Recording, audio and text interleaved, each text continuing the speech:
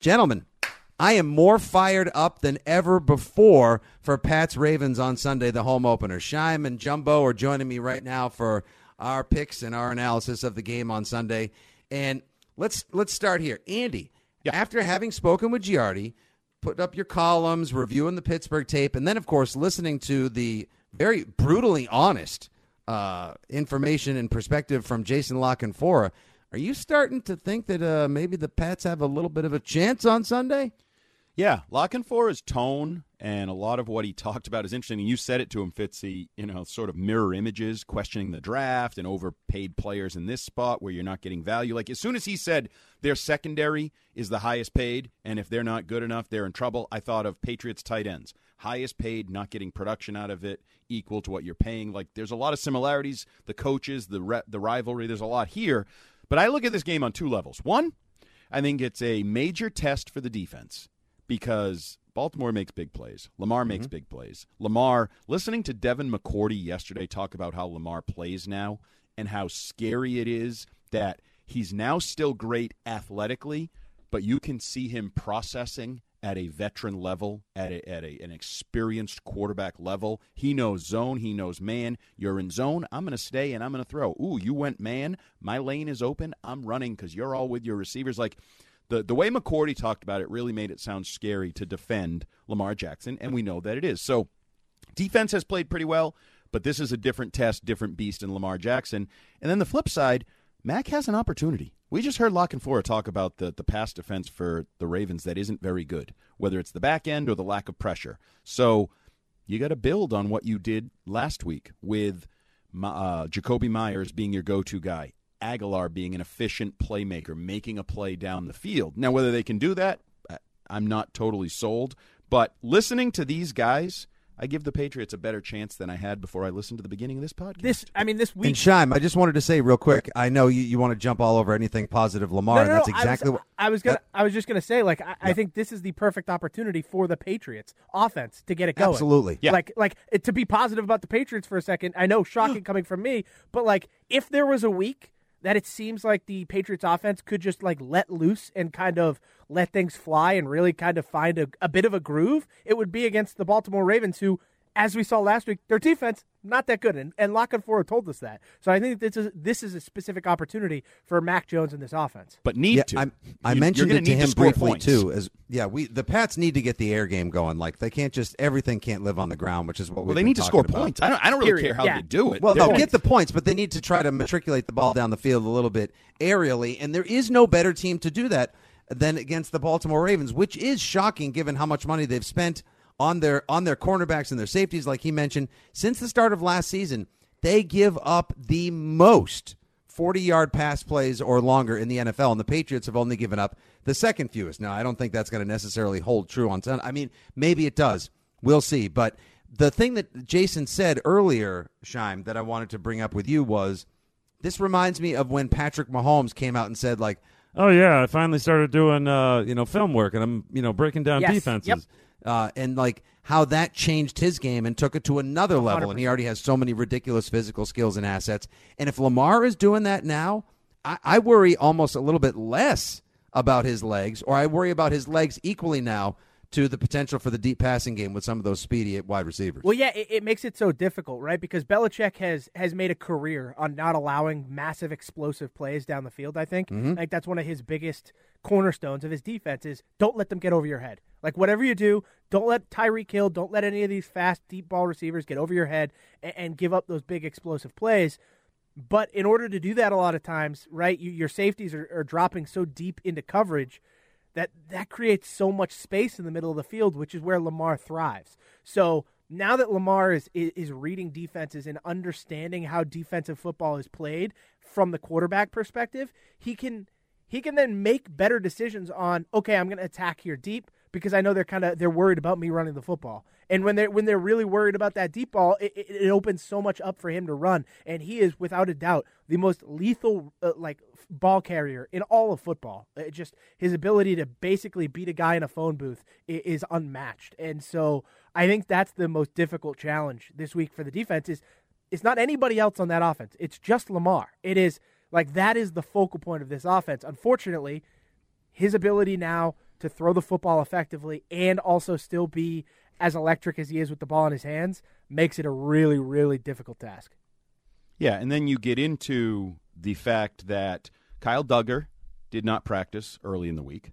You have Adrian Phillips, who I thought it was a good surprise that he was able to play last week. You had Bentley missing some practice time last week, and let's be honest, isn't all that fleet of foot as it is. New linebackers in McMillan and Mac Wilson, guys that could be involved in sort of that spy idea, spying on Lamar Jackson. And McCourty said that. We're going to have a guy whose job it is to be with Lamar, to follow Lamar. We're going to have a guy.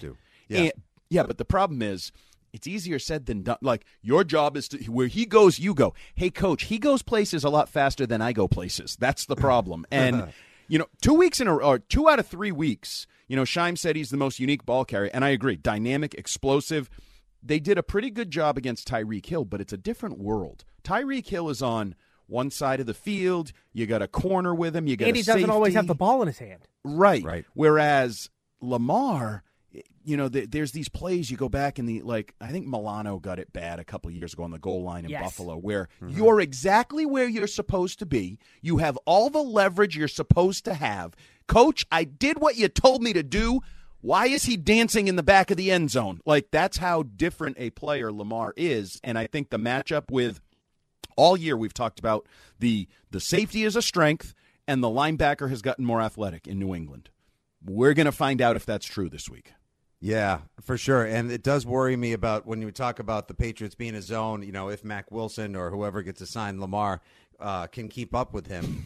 That's a scary thought. Mac Wilson. No, it really is. Fate But of the defense. Yeah, it could be a big because the running backs, you're still probably not going to have you probably still won't have Dobbins and Edwards, so you might be looking at a big Edwards and likely with a splash of Bateman type of day. And I think the Pats will have their opportunities. I do think the Patriots are going to throw the ball more than people expect on Sunday, and then they'll switch to the run game if they're ever able to move the ball or get a lead on Sunday. And so I think without further ado, since we've heard so much about this game and both teams, gentlemen, I think it's time that we share with the Six Rings audience our picks for Sunday's action, which, of course, you can review after the game from 4 to 6 on WEEI with the Six Rings postgame show. Let's hope it's a happy one. Andy, what do you got? Yeah, the negativity that La Canfora brought about the Ravens and the back end, that's not a one-off. They're a bad secondary. They're a banged-up secondary. They don't even know what they're doing. They're hiding guys. That is an opportunity for Mac. My only question is, not just Mac, is Matt Patricia and Mac, are they, as a combo, ready to take advantage of those opportunities? Are we going to see more Kendrick Bourne and some playmaking in the experiment, the focus on Devontae Parker as a higher-end option for this team? Could this not be a week where that makes any sense? I still think the Ravens are the better team. I still think the Ravens have the best player in this game in Lamar. And I think the best player in this game, we didn't really touch on this a lot, I have this belief, he's looking to go scorched earth. Absolute scorched earth. With everybody in his way, the National Football League. He probably really likes that Bill was talking him up this week, but he wants to show I'm even better than that. And I'm going to pick Lamar Jackson. I'm almost not even picking the Ravens. I'm almost picking Lamar Jackson to beat the New England Patriots at Gillette Stadium on Sunday. So I'm going to say Patriots score a few more points than we've seen, but not enough. So I'm going to say 30-24. Wow. The Ravens get the win. You and I, 24. Okay. You and I are on similar wavelengths here. I think the Patriots have their best offensive performance of the year, but unfortunately, I just don't think it's enough against Lamar Jackson. I am with you, Andy. I'm going to take Lamar Jackson here. I understand that he's played the Patriots twice now. Once was in a bit of a monsoon. I disagree with La Canfora. I don't think this game goes under. I think this game goes way, way over. In that monsoon, they still scored a total of 40 points. It was 23-17 in that monsoon. Lamar played actually kind of well. He played better in the first game because he really didn't have to do as much because Mark Ingram ran for 115 yards. That was back in 2019 during the MVP season. So I expect Lamar to have a lot of success. I also think Andy's spot on when he says Lamar is going scorched earth. So I'm going to go 31-21. Ravens. I think the Patriots score 3 touchdowns this week for the first time all season. All right. Well, far be it from me, the old Homer and honk on the program, to go against the grain or brand and pick against the Patriots. I've been high on the Pats all week. the more I thought about it. I'm not just doing that because someone's got to do it on the pod as well. I think the Patriots pass the ball, and they pass the ball a lot. I think they identify the weaknesses in the secondary, and you don't see a second-half performance or a fourth quarter like Tua put up last week because you don't have Jalen Waddle and you don't have Tyreek Hill. But the Patriots hold the ball more often than Baltimore has the ball. They're able to corral and contain with some sort of brilliant Belichickian plan that limits the marvelous just enough to be able to put up the points to squeak this one out. I will take the Patriots 30, the Ravens 27. Wow. And I love the over, too, Scheim. I love the over in this game. Yeah, so that first time the Ravens won, it was like 37-20. Like, this score went way over. I expected to be more like that than your, your 20-17 games that we've seen so far this season. Absolutely. I think it's going to be a fun one. The one thing we didn't really address in our picks is, so I don't think any of us are really paying much credence to Lamar not throwing very much early in the week and the arm sleeve he was wearing. Yeah, I know La Canfora kind of said it is weird to have wear and tear in week 2. Like, if it's wear and tear, that's a bad sign in week 2. If it got dinged, if it's something off a hip, but it doesn't sound like that, that is definitely something to keep an eye on from a Ravens perspective. Can I give you my conspiracy? Conspiracy away. You think it's fake? This is the Bill Belichick, Tom Brady is probable every week. Okay. I think but this an is arm sleeve? I think this is gamesmanship. Yeah, it's a sleeve. It's not like he's in a cast. Oh, yeah, it's a minor thing. Yeah, I mean, he might have like that tendinitis. Or like he might thrower's have elbow. On Sunday, you might see him have that tape. That what is it? KT kinesio tape. Yeah. Like he might have some of that on his arm and be like, oh, but like this to me screams Belichick putting Tom Brady as probable every single week of this season. Like, this is gamesmanship 101 out of the Ravens, in my opinion. Right, and let's not pretend he's the most accurate passer on the planet, and if he's off a little teeny bit, like, he still makes his money with wide open receivers that are created by the danger of his legs and the overall scheme. And his ability to throw it 60 yards down the field. Well, that's what I mean. It's like the long balls have been darts, by the way. Yeah. They have been tremendous. Yeah. You know what's sad? It's a little bit sad that we're talking up Lamar Jackson as the better thrower of the football in this game. He's got a naturally strong arm. He's been in the league longer. They've been working with him. I also think people downplay Lamar's ability to throw the football and have the last couple years. Well, it's gotten better. Yeah, of course it's absolutely improved. But even in his MVP season, he was throwing into the tightest windows in football, and he threw for 36 touchdowns. Like, I think it's a bit overblown when people. He doesn't throw the ball like Mitch Trubisky or like Kirk Cousins in prime time. Like, oh my God! That's kind of where I come from. Well, I was just thinking more like, if I'm Mac Jones, that guy is the best runner in the league. And he throws the football better than me? Well, I mean, so does Josh Allen.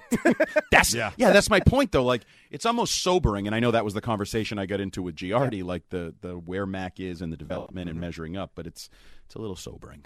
Well, let's hope he can make some serious progress on Sunday, elevate the pass game, and steer the Patriots to a big win. No matter which way it goes, you can join your boys, Fitzy and Jumbo, for the Six Rings postgame show, 4 to 6 on WEEI, immediately following the wrap-up of Pats Ravens. No Red Sox game to get in the way because Sox Yankees is on Sunday night. And don't forget also to listen to our NFL picks and our favorite best bets of the weekend podcast coming on the Six Rings feed this weekend as well. For Jason Lockenfor, for Mike Giardi, for Primetime Shime Time, and Andy Jumbo Hart, this is your old pal Nick Fitzy Stevens saying thanks for listening to the Six Rings and Football Things podcast.